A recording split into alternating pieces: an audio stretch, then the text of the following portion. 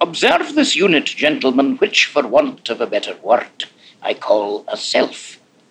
It consists of an envelope enclosed by a void and enclosing a void, and lined inside and out with nothing but eyes, most of which are shut. Note that the void enclosing the self also encloses many other selves, each enclosing a void of its own, which, in order to differentiate, I call an abyss. Selves can be split into two kinds, solitary and binary. The self under consideration is solitary. They can be split into two other kinds, erratic and static. The self under consideration is erratic. Why? Gentlemen, the enclosed abyss feels threatened by the enclosing void. Thus, since its genesis, our self has attempted union with a succession of markedly static selves in an attempt to join its abyss to theirs by turning binary.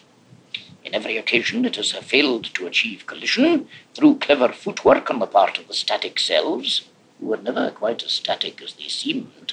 Also because our self is so erratic that its trajectory is usually wide of the mark.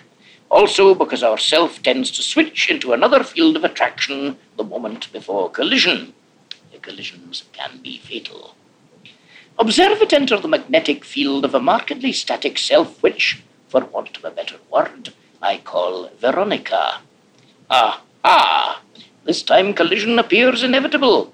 It circles her for 5 or 6 weeks, gauging her position with reference to other selves and the size of her abyss with reference to its own. Now, taking careful aim, it starts to travel inward in a spiral, accelerating rapidly until, look out, wham, it struck her. They're together. No, they're not. Veronica sidestepped at the last moment.